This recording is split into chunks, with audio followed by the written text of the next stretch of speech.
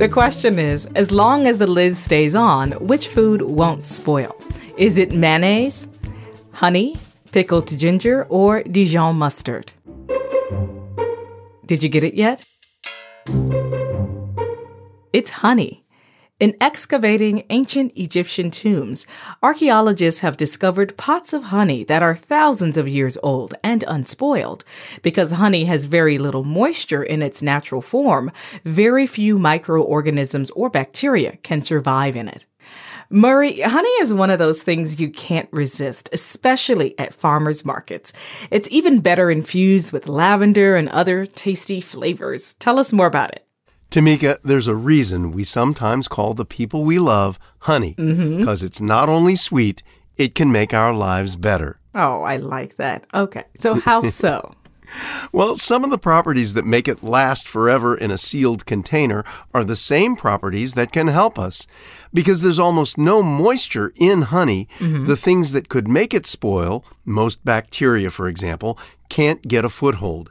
Plus, honey's somewhat acidic, and that makes it a disinfectant. So it's been a popular remedy for a lot of ailments for thousands of years. What kinds of things can it cure? Well, the fact that it blocks bacteria and that it's sticky means that it's a pretty effective treatment for wounds. It can keep them from getting infected. And there's another thing that makes it widely used, even today, for dressing wounds and skin conditions. And what's that? Believe it or not, when bees make honey, a little hydrogen peroxide is produced in the process. Really? Yeah, so that helps ward off infection. And in fact, when you open a jar and apply the honey, it begins to absorb some water from the atmosphere and give off a tiny amount of that hydrogen peroxide. Huh. So what other therapeutic uses does it have? Did your mom ever give you a spoonful of honey when you had a cold or a sore throat? Yeah, she sure did. And sometimes she added some lime or lemon to it. Sure, it gives you a little vitamin C. Mom knows best, you know.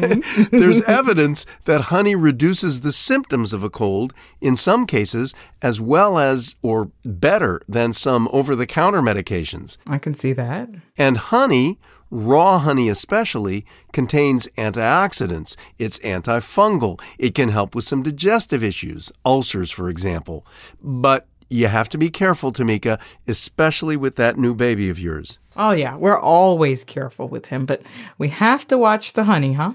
You do. Even a drop of honey can contain a bacterium called Clostridium botulinum, and that can lead to infantile botulism. Oh, no. It's a serious disease. So the American Academy of Pediatrics recommends that you not give honey to a baby for the first year of life.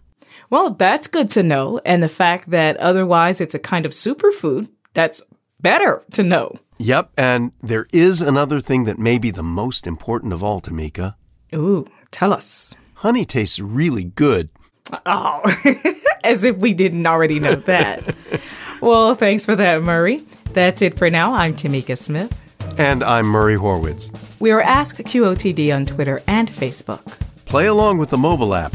Just search for Question of the Day in the App Store. Wherever you play, come back tomorrow. Learn something new every day.